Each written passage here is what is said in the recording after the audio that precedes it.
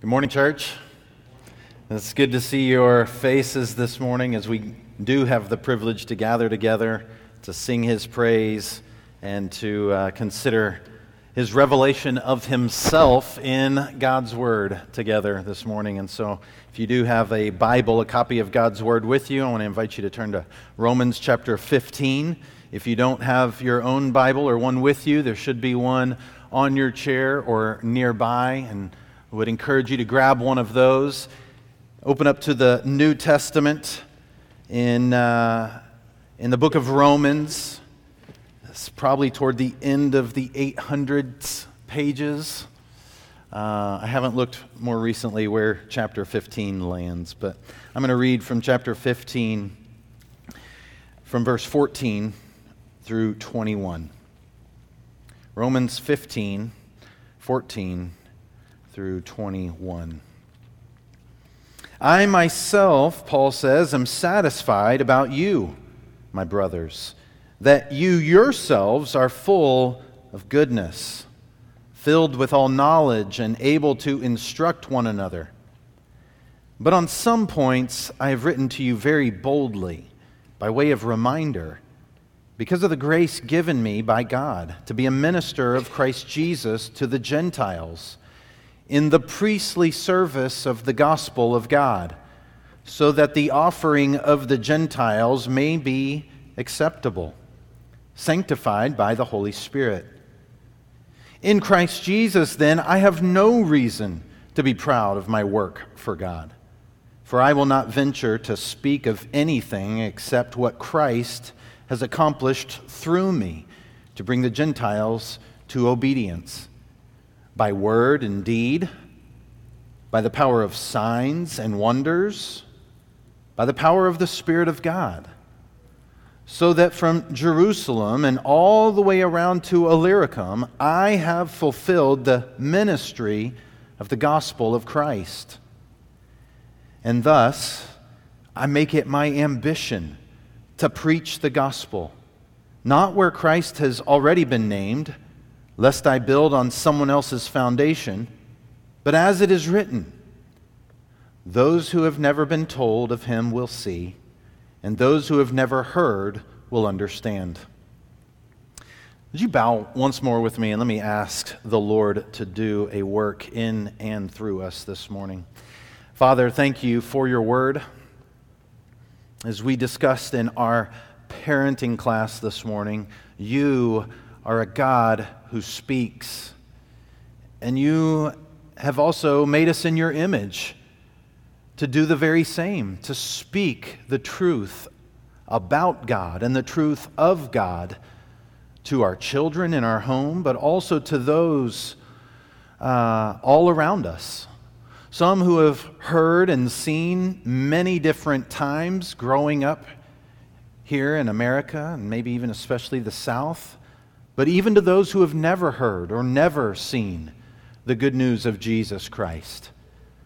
Lord, I pray that we would see the privilege we have in the gospel of salvation for the forgiveness of sin, but that we'd also see the privilege of proclaiming the gospel to the ends of the earth and seeing others saved and forgiven of their sin.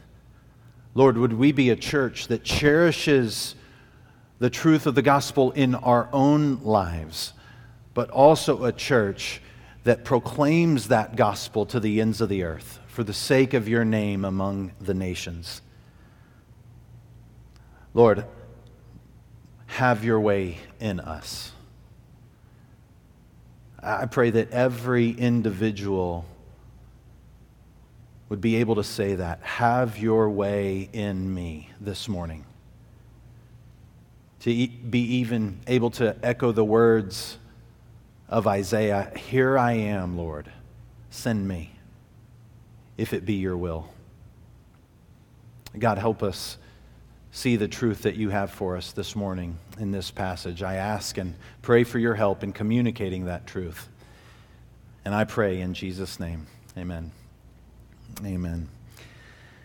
Well, we have been set up well this morning as we have had a moment to pray for the persecuted church among the nations. We'll be speaking about making that gospel known to the nations despite persecution. We've been set up well in the songs that we have sung.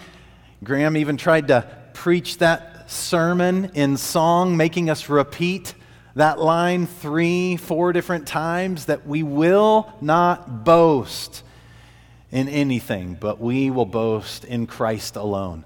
We're going to see that truth resound in our text as well, so we have been set up well.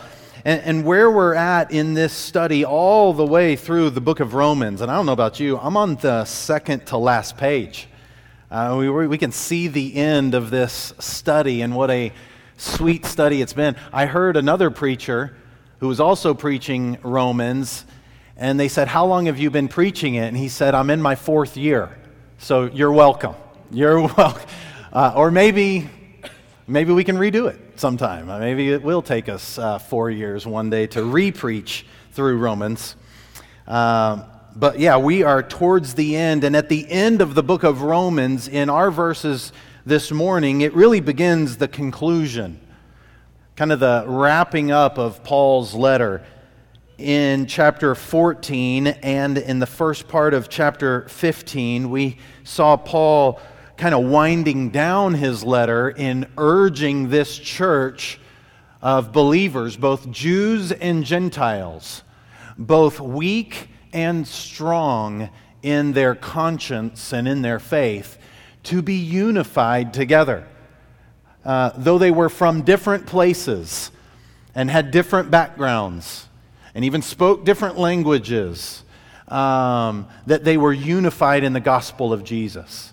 And that even though some of them were new to the Christian faith and some were old, and even though some of them had strong consciences and some had weak consciences, they would be able to be unified together in Christ Jesus. That was his encouragement in 14 and 15. And as he kind of began to wind down this letter, he starts in Romans chapter 15 and in verse 14, beginning his conclusion.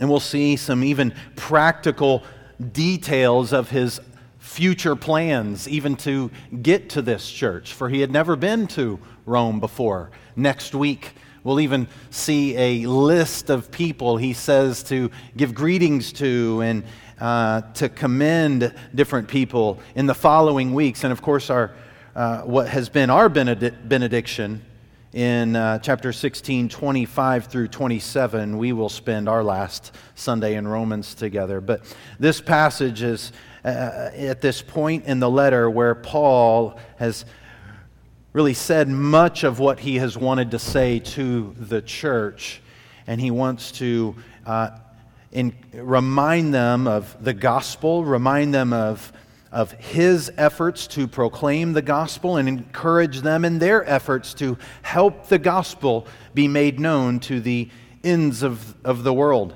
And as I was wrestling with this passage this week, it made me go back to a missionary biography that I had read several years ago, one in which that really impacted me a lot, about John Paton, and it was written by Paul Schleling.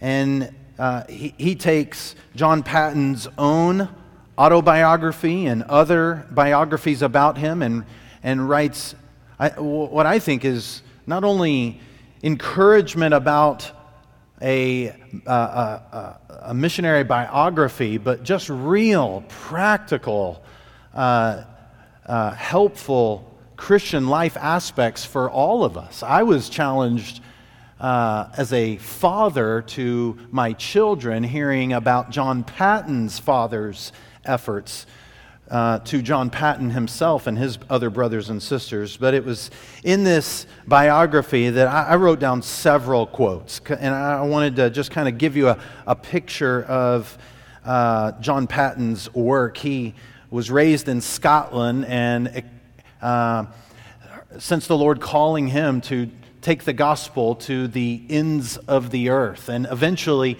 took the gospel to the New Hebrides Islands in the South Pacific. what we would know from reality TV as Vanuatu. It's those islands there in the South Pacific, and he went there before really many other people from the outside world, a people who were known for cannibalism, a people who were known for persecution of outsiders who came in. And yet John Paton was willing to go.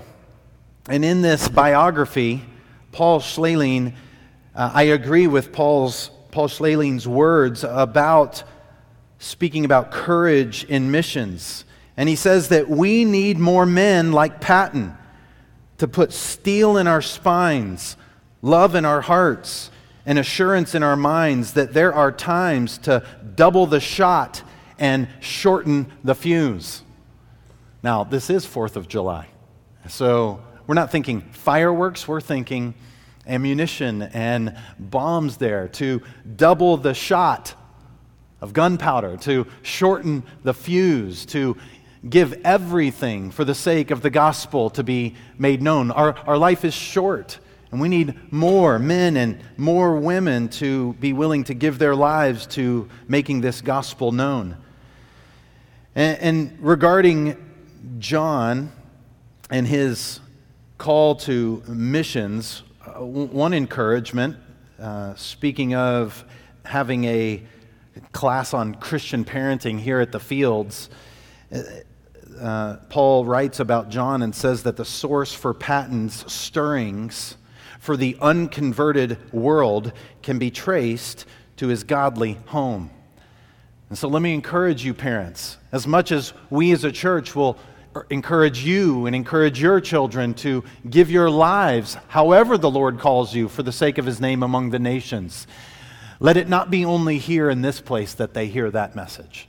Let it be in your home, that it might be you as parents that are the ones that are encouraging them as well.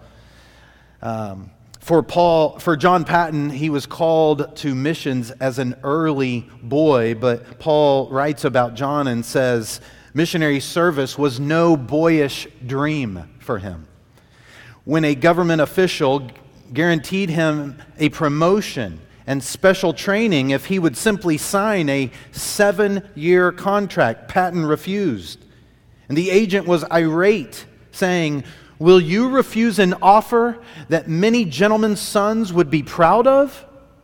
And Paton replied, "My life is given to another master, to the Lord Jesus, and I want to prepare as soon as possible for His service in the proclamation of the gospel." Isn't that the type of attitude that we ought to have?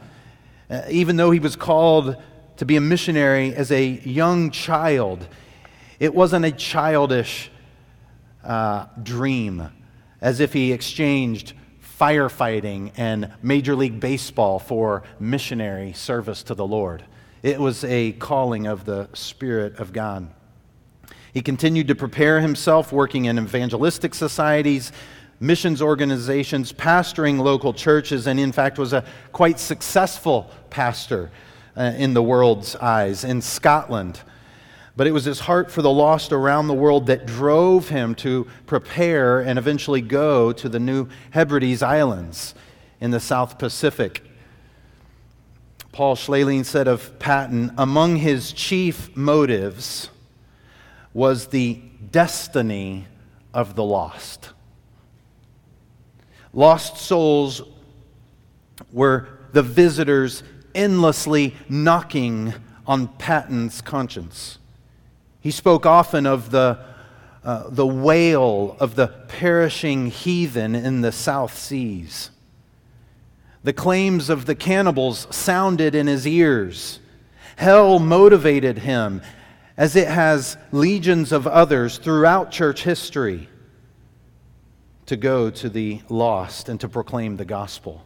Paton himself said, "I saw them perishing for lack of the knowledge of the true God and His Son Jesus, while my Green Street people had the open Bible and all the means of grace within easy reach. which if they rejected, they did so willfully at their own peril.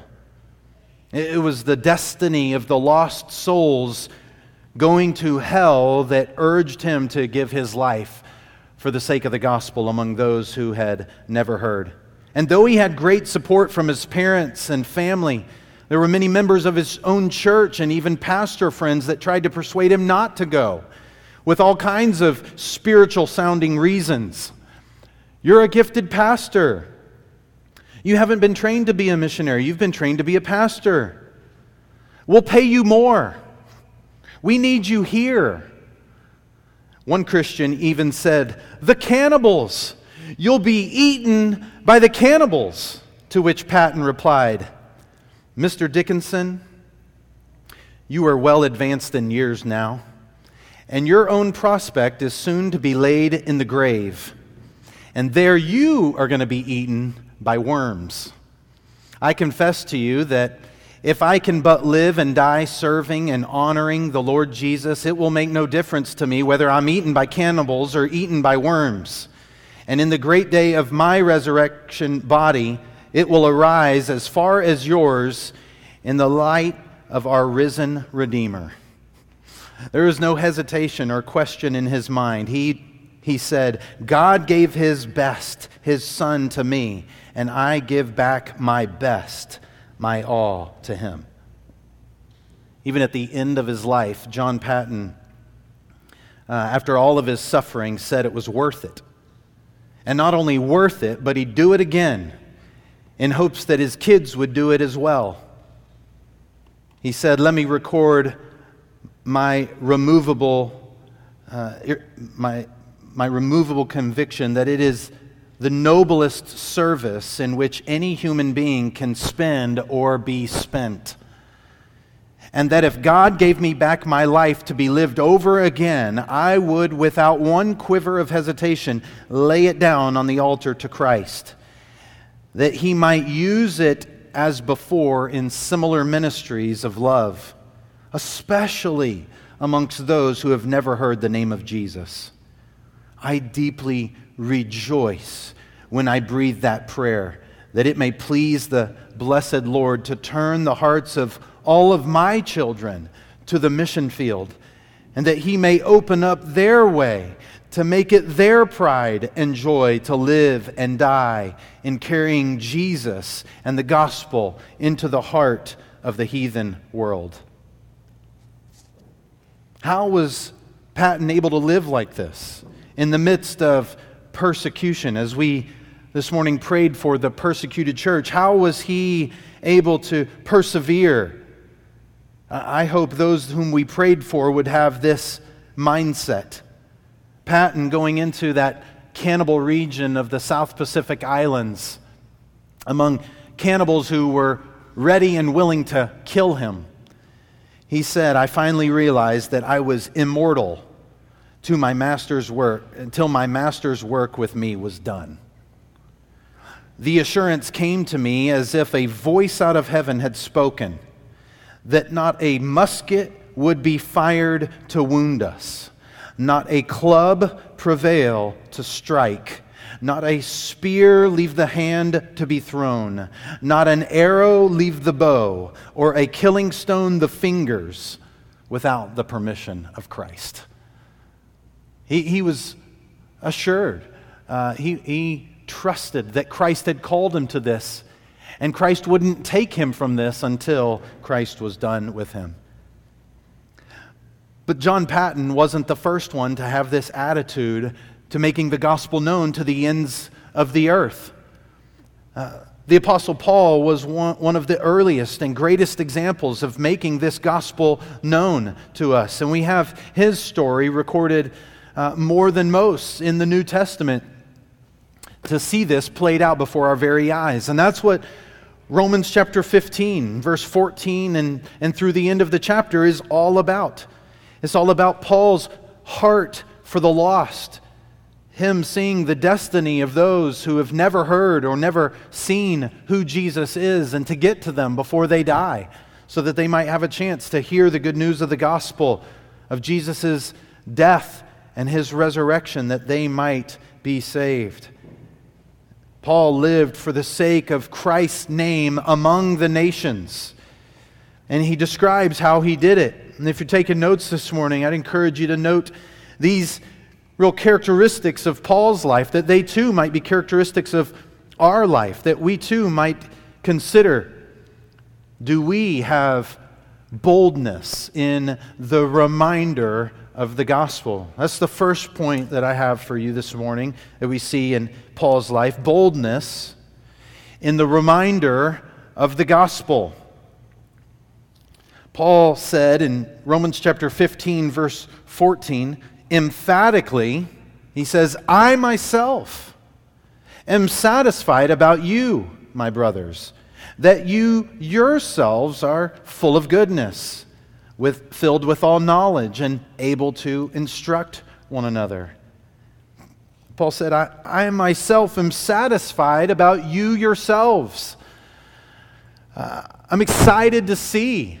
I'm content. I'm convinced that you are full of goodness, that you are filled with all the knowledge and able to instruct one another.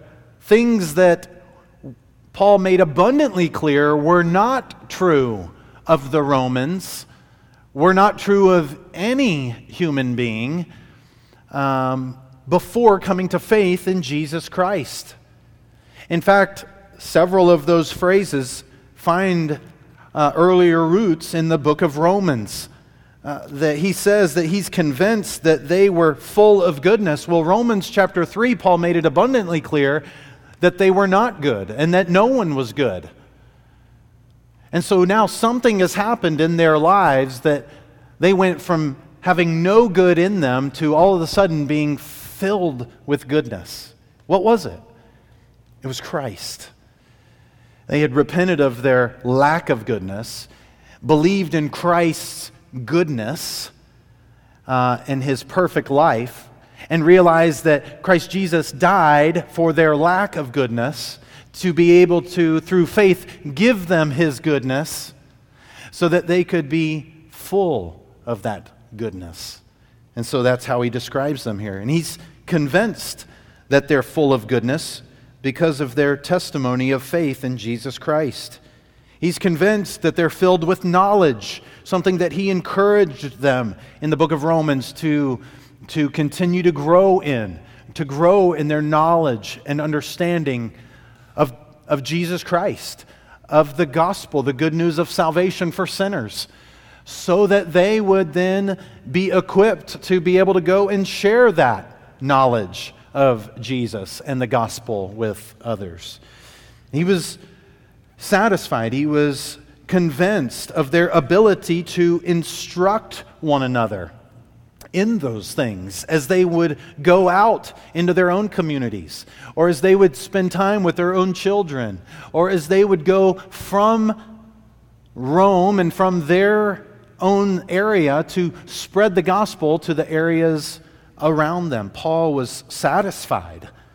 He was convinced that they were by faith filled with goodness and kindness, that they were filled with knowledge, that they were so filled with those things that they were now able to instruct and teach one another and to fulfill the Great Commission, to go, to as they make disciples as they're going, as they're baptizing, and as they're teaching or instructing one another to obey everything that Christ had commanded them.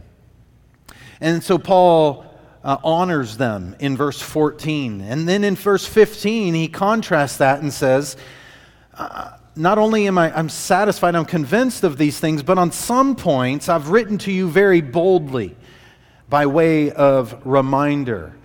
Paul is not aiming for them to hear this entire letter as a critique, as if there's nothing good happening among them, as if they're not transformed through faith in Jesus Christ. He wants them to be encouraged, so he honors them and encourages them and says, but I've tried to write boldly to you about certain things, really as reminders of what you already know to be true.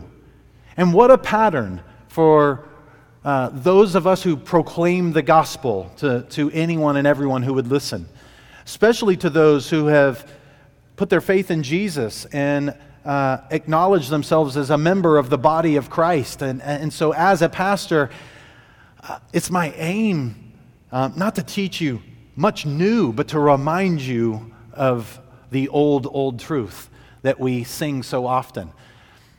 We so desire to hear new things over and over and over, but it's our job as pastors and proclaimers of the gospel to those who have heard and to those who have believed, to remind them of what they know, because we are so prone to forget.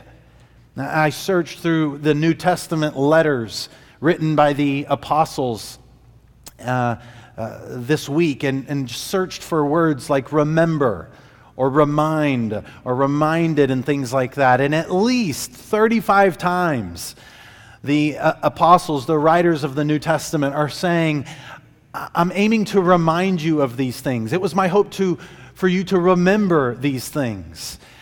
And that's my heart as well. Paul wrote boldly to remind them of the truths that they already knew, the gospel of Jesus Christ. And you can just flow through the book of Romans to see this clear reminder on all of their pages. In Romans 3:23, a reminder that we've all sinned and fallen short of the glory of God. We could jump into Romans 6:23 to learn of Paul's reminder that the wages of sin is death, but the free gift of God is eternal life in Christ Jesus our Lord. Or we could go earlier in the book of Romans then to Romans 5:8, where Paul said, "But God shows His love to us in this, that while we were still sinners, Christ died for us." That though we are sinners, the good news of the gospel is that Christ died for us. Christian, I know you know it. You may need to remember that this week, having fallen into sin, falling prey to temptation of your own heart and in the world, to remember that while you were still a sinner, Christ died for you. We could flip to Romans 10:9. The good news of the gospel is that if you confess with your mouth that Jesus is Lord and believe in your heart that God raised Him from the dead, you will be saved. For with the heart one believes and is justified, and with the mouth one confesses and is saved. We need to remember that truth. We need to remember it for our own hearts and for our own souls, but we need to remember it so that we can proclaim that good news to those who have yet to confess with their mouths, to be able to share it with those who have yet to believe in their hearts. For those who do confess, for those who do believe, have the hope of Romans chapter 8, verse 1 available to them, that there is now no condemnation for those who are in Christ Jesus. Hear that, Christian. For your own hearts, remember that truth as I read Paul's bold reminders this morning, but also remember it so that you can proclaim that to those who need to hear it when you go to work this week, or when you have a conversation with your neighbor in the front lawn this week, or when you spend some time with family members over the holiday, saying to them that there's no condemnation for those who are in Christ Jesus. And that the truth, the bold reminder of Romans 5:1 is also available to those who confess faith in Jesus and believe in their hearts. Romans 5:1, therefore, since we have been justified by faith, we have peace with God through our Lord Jesus Christ. These are the bold reminders that Paul brought forth in his letter to the Romans to help them remember what they already knew to be true. And he did this because, he says in the end of verse 15, because of the grace given to him by God. Paul mentions this grace given to him in the opening of the letter of Rome when he says that he was an apostle and that he received special grace from God to not only see the resurrected Lord Jesus, but to be commissioned by the resurrected Lord Jesus to take the gospel to the ends of the earth. God had given Paul the grace that he needed to be an apostle and to proclaim the gospel to the ends of the earth. And he says, that's why I'm reminding you. I'm reminding you as an apostle of the Lord Jesus himself. God gave me grace, he says in 15 and then into 16, to be a minister of Christ Jesus to the Gentiles. That's what he was as an apostle. There were other apostles who were specifically sent to the Jews, those who stayed in Rome and proclaimed the gospel to the Jews in hopes that they would believe that Jesus was the Messiah that they had been waiting for. But Paul specifically was an apostle sent to the Gentiles, those who were not Jews, who were living in the known world around him. And he would make it his life's effort to get the gospel to them. And he was only able to do so by the grace of God given to him as a minister, as a servant of Jesus Christ. And it's here where Paul begins to use several Old Testament priestly-like words. Words like minister, when used in the Old Testament, were spoken of service in the temple. It says in verse 16 that to be a minister of Christ Jesus to the Gentiles in the priestly service of the gospel of God, so that the offering of the Gentiles may be acceptable and sanctified. You may be able to hear those Old Testament priestly-like words of minister, priestly, offering, acceptable and sanctified. And Paul even acknowledges that he's doing a priestly work, but Paul was not a priest. He wasn't even born into the priestly lineage of the Old Testament as a Levite.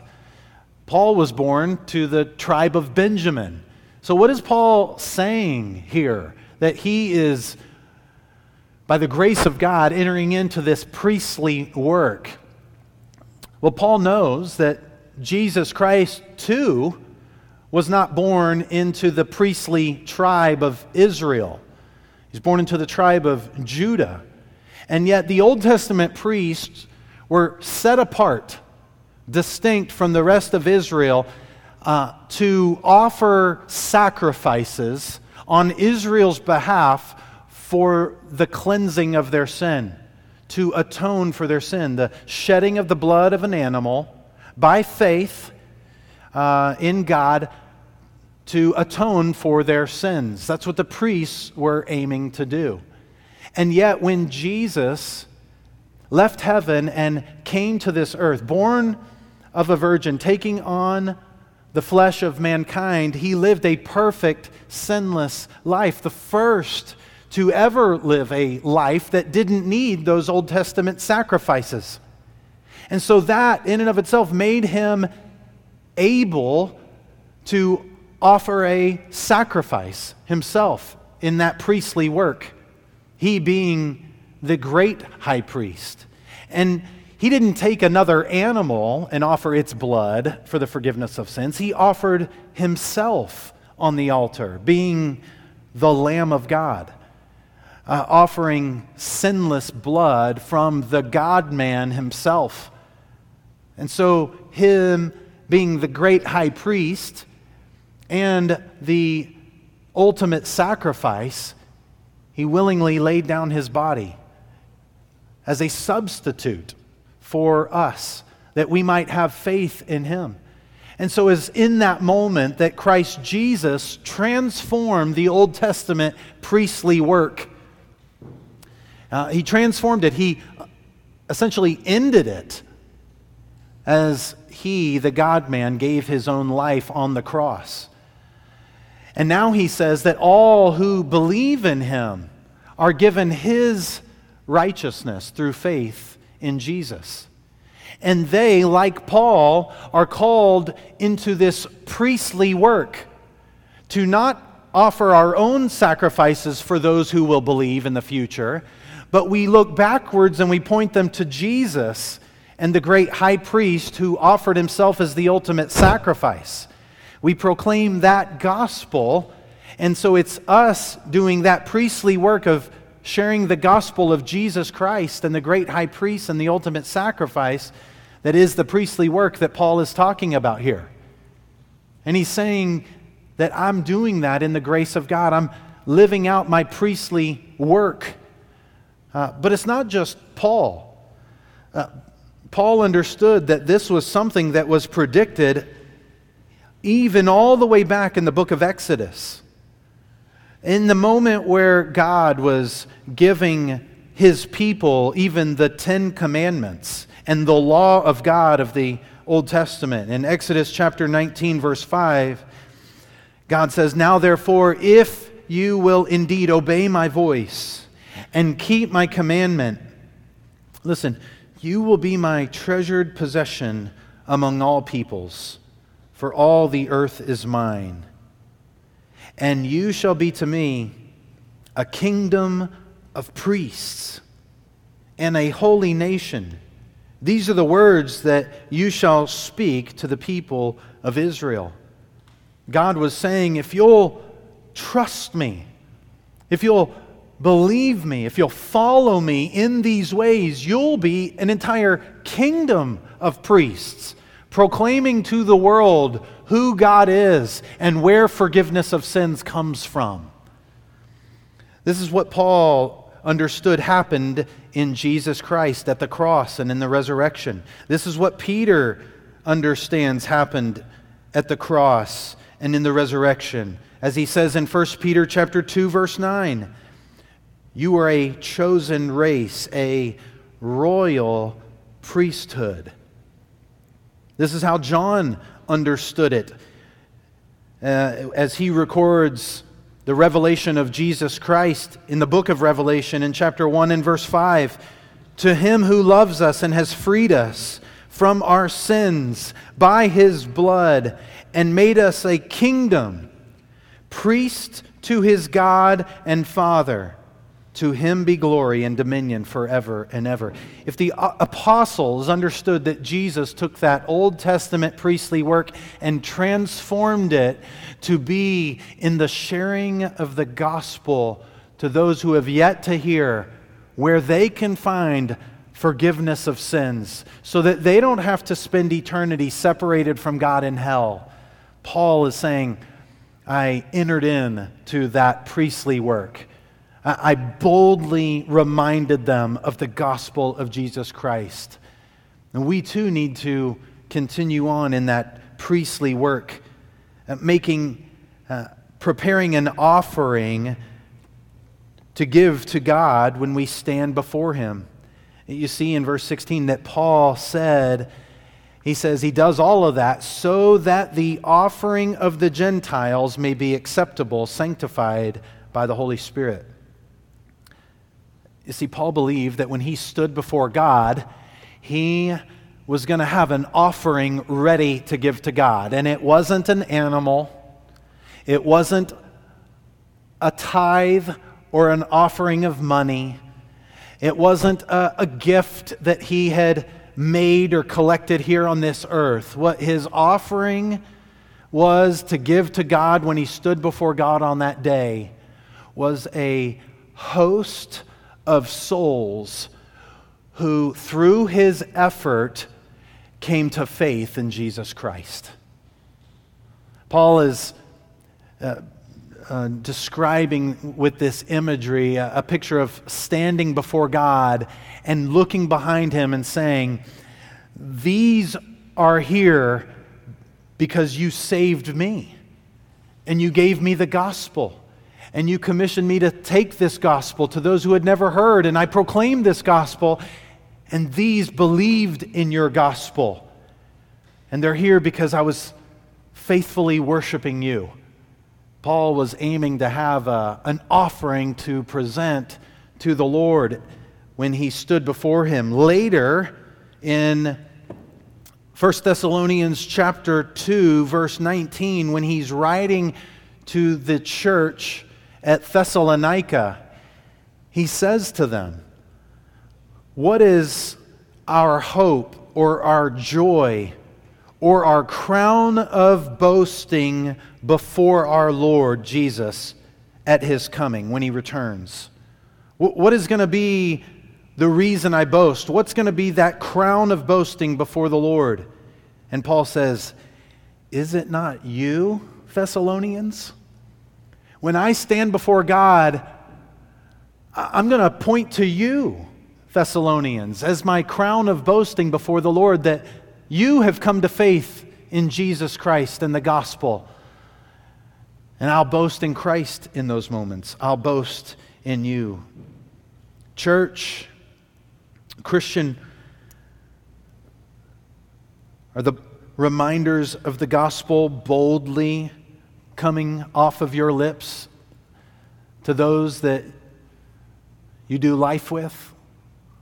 Is encouragement in the gospel, faith in Jesus Christ, going back to those old truths, what you're encouraging people with? Or are you encouraging them with, "Come on, you can do it, keep going"?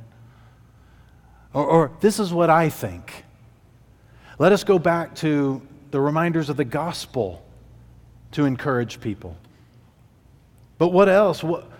When you stand before the Lord, like the Apostle Paul knew he would one day, what is going to be your offering to the Lord on that day? Will you have an acceptable, sanctified offering, not because of you cleaning anybody up, but because you pointed them to Christ and reminded them of Christ often and always? Who are you able to look at right here and right now in this life to be able to say, "You're going to be my crown of boasting"? God saved me. He commissioned me to take the gospel. I took the gospel to the world in which the Lord had put me, and I proclaimed the gospel, and these people came to faith in the gospel. Christian, if you don't have anyone to say that they'll be your offering to God when He returns, or your hope or your joy or your crown of boasting before the Lord, let it not be because you haven't done your part of proclaiming the gospel and reminding people of the gospel of Jesus. We may not have many behind us as the Apostle Paul did in all of those cities, in all of those places, to be able to give as an offering to the Lord. But let it not be because we weren't faithful. We weren't obedient to that call on our lives.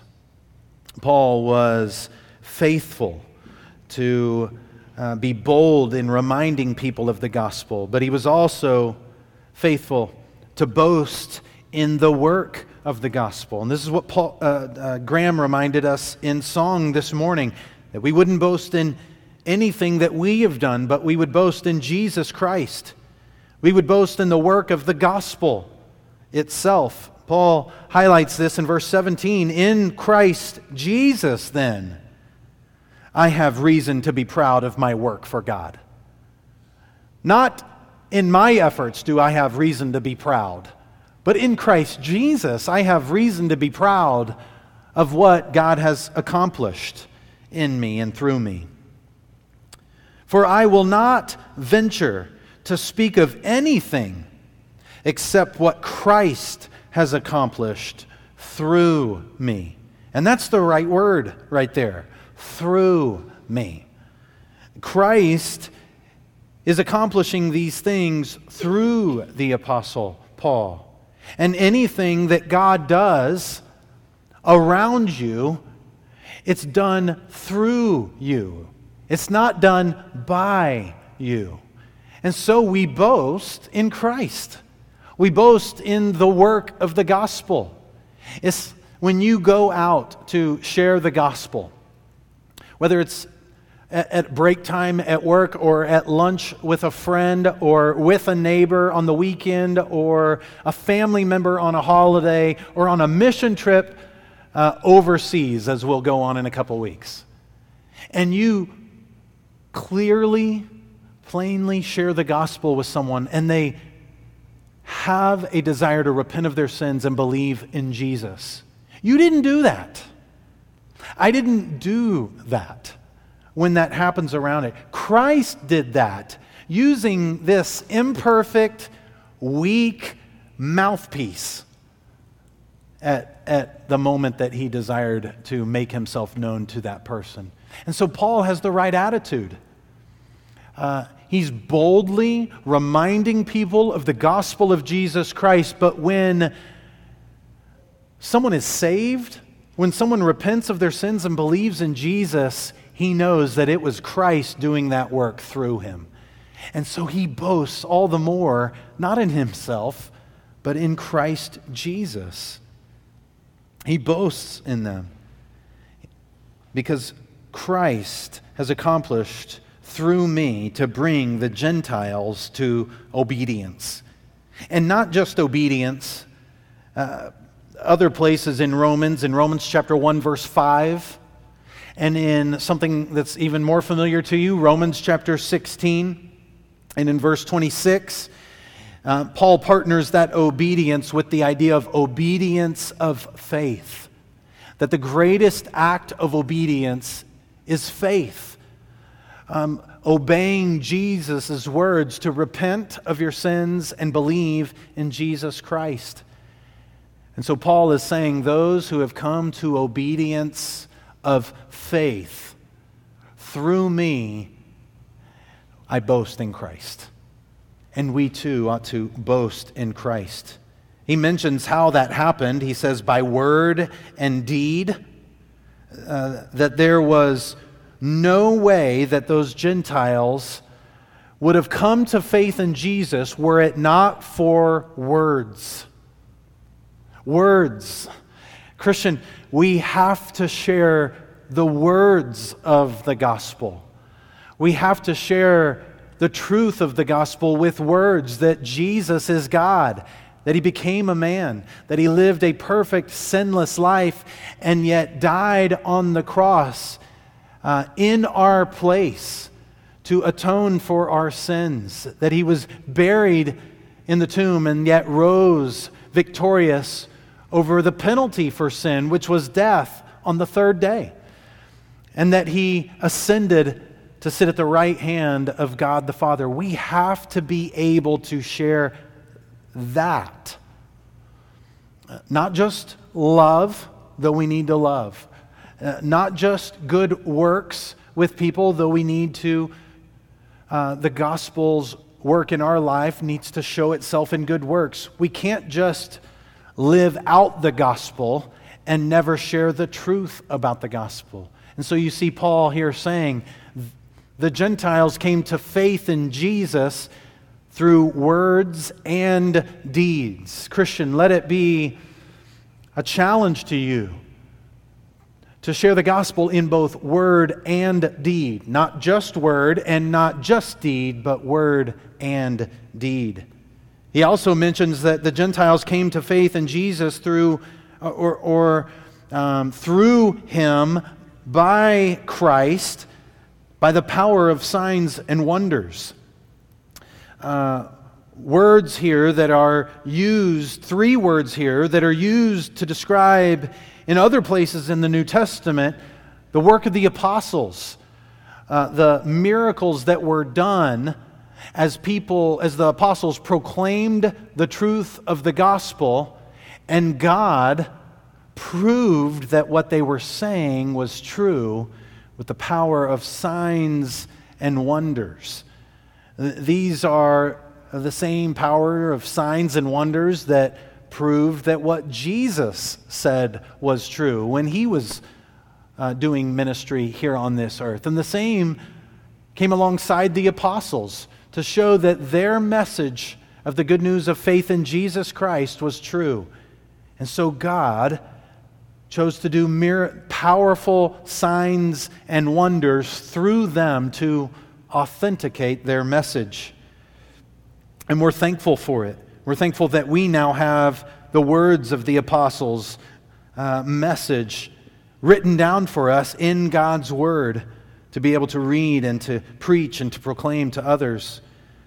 But not only that, it was the power of the Spirit of God that Paul rested in the work of the Spirit of God to bring the Gentiles to faith in Jesus. Christian, we can intentionally go knock on our neighbor's door. We can intentionally schedule that lunch. We can raise money and get a passport, and we can go overseas on a mission trip to proclaim the gospel. But if the Spirit of God does not move on the front lawn, at that lunch, on that mission trip, nothing we do will bring those people to faith in Jesus. And so we got to pray. We got to ask, Spirit of God, move. We want to do our part well in word and deed. But that's not enough. Spirit of God, move. This is why the Bible in the New Testament uses language like born again. That we need to have new life given to us from the Spirit of life. We're not just trying to persuade someone to give up one religion mentally and to mentally take hold of another religion. We're praying that the Spirit of God would convince people that Jesus is the only God, that He is the way, the truth, and the life, and that no one comes to the Father except through Him. And that only happens when the Spirit of God opens up deaf ears, opens up blind eyes, and gives new hearts for people to believe. If we want to see people come to faith in Jesus, if we want to see the gospel at work, we need to prayerfully be dependent upon the Spirit of God to do the work. And when the Spirit does the work, the Spirit and the Son and the Father get all the praise. We take none of it. We boast not in our efforts. We boast in the work of the gospel of the Father and the Son and the Holy Spirit. But Paul's last aspect of ministry that is highlighted here is in 20 and 21 in closing. And here it's the ambition in preaching of the gospel. We saw the boldness of reminding people of the gospel. Here we see the ambition in preaching of the gospel, where Paul says, "And thus I make it my ambition. I make it my aim. I strive or I labor with everything that I have to do what?" Paul says to preach. Preach in the present tense. I make it my ambition to preach now and forevermore the gospel, the good news of Jesus Christ. He says, not where Christ has already been named, lest I build on someone else's foundation. Or we could rearrange that to say, I make it my ambition to preach the gospel where Christ has not already been named. Paul wanted to preach the gospel where people had not yet heard of Jesus. Paul wanted to preach the gospel where people had never heard of the gospel, lest he build on someone else's foundation. And he gives even here scriptural foundation. And he goes to the book of Isaiah in chapter 52. And in Isaiah 52 in verse 12 is the beginning of the fourth servant song of Isaiah. Songs that were written in the book of Isaiah predicting the coming of the Messiah, the coming of the Savior. And it's in Isaiah chapter 52, starting in verse 12, where the most clear and descriptive picture of the Messiah is found. And just before some of those clear descriptions of this coming Savior who's crucified and resurrected, before we read those words, we find the words of Isaiah 52 and 12,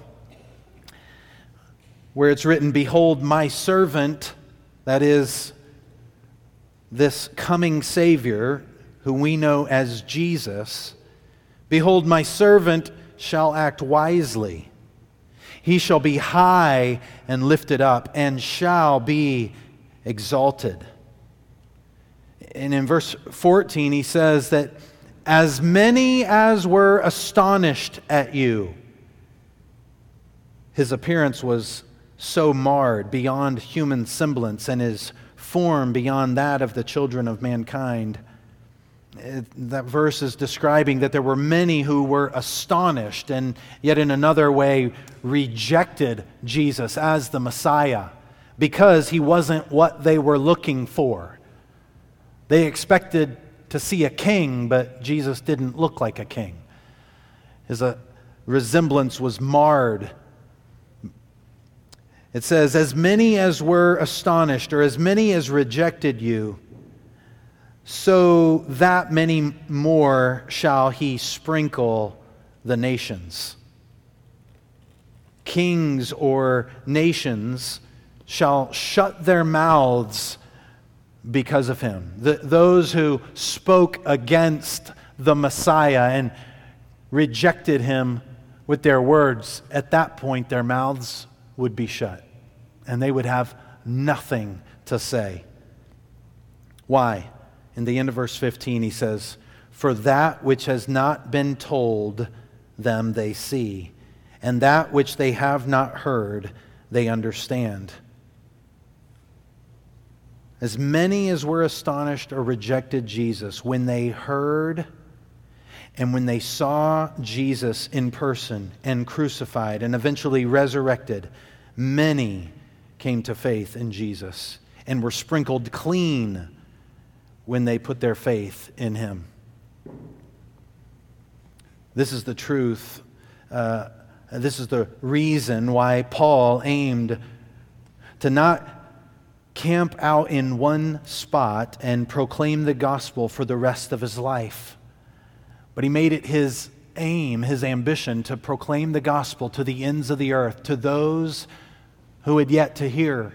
And we'll see his plans in this next passage next week to get to Spain, to travel to Rome eventually, and to use that as a launching point to take the gospel to Spain, where he, at the age of probably 60-something, is giving his life to frontier mission work, where he'll probably have to learn another new language and to raise money and to be supported to take the gospel to the ends of the earth. This was his ambition. This was his aim.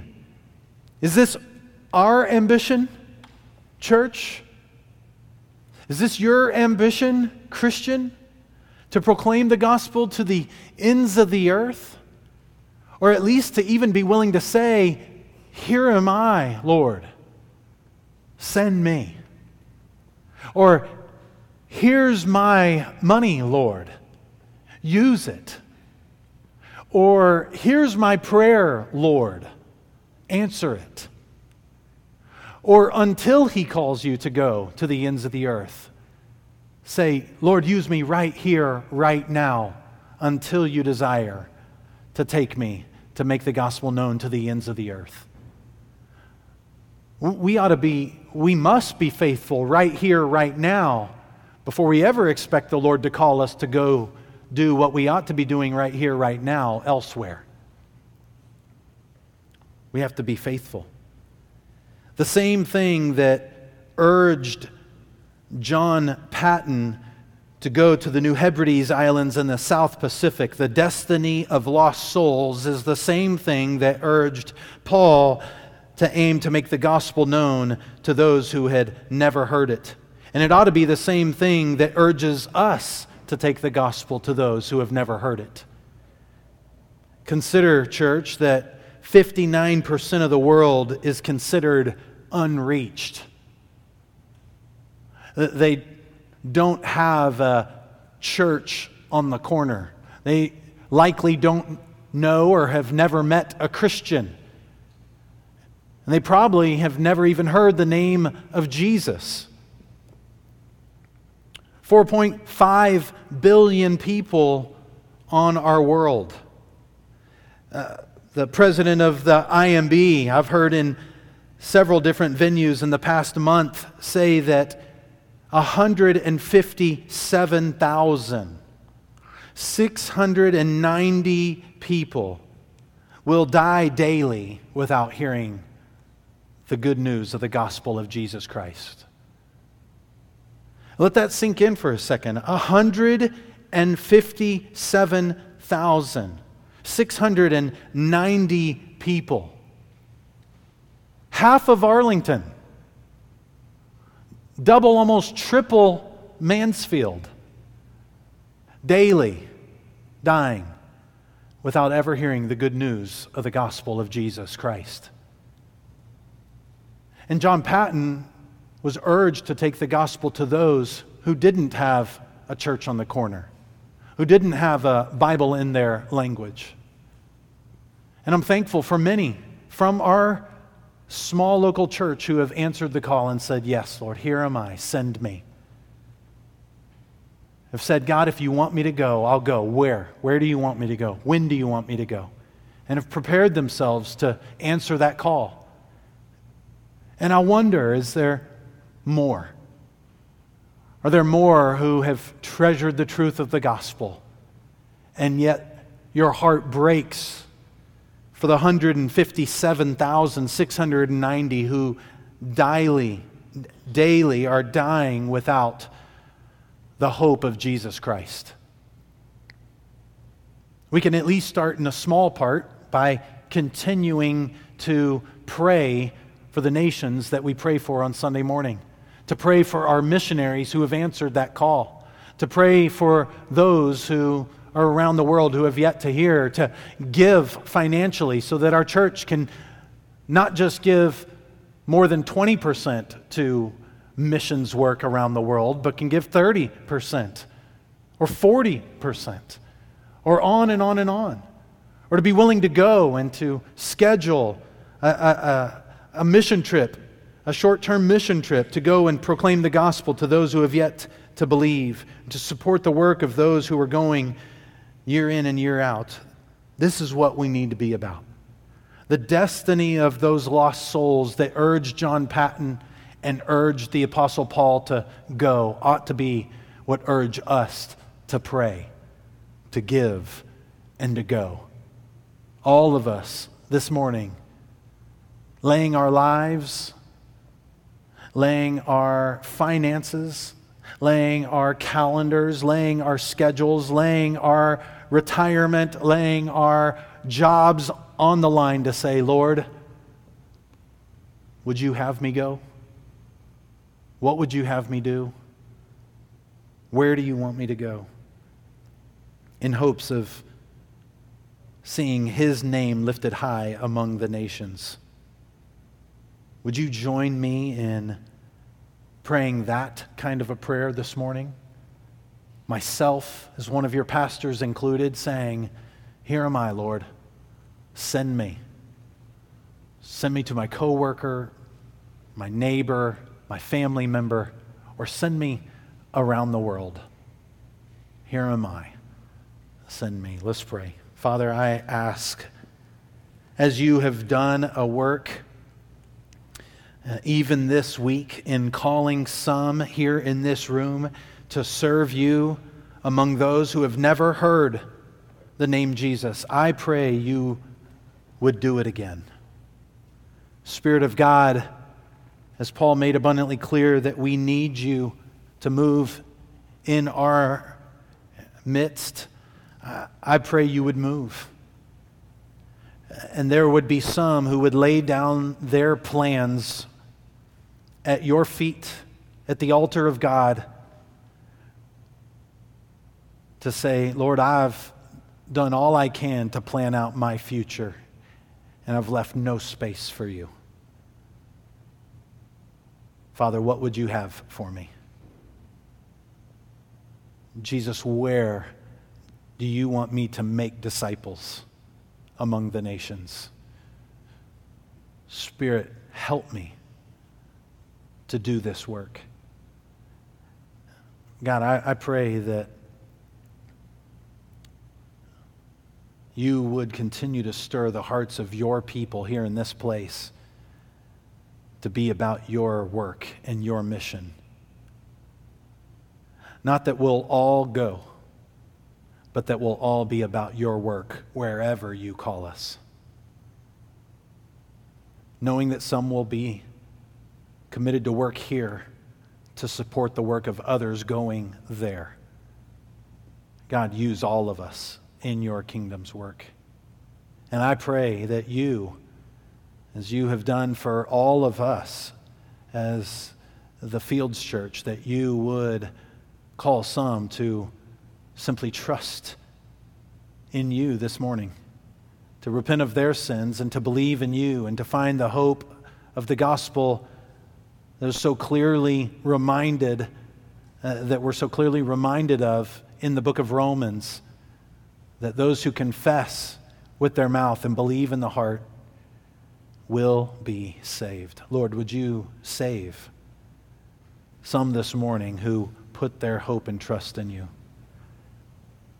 Lord, we say together as your church, have your way in us.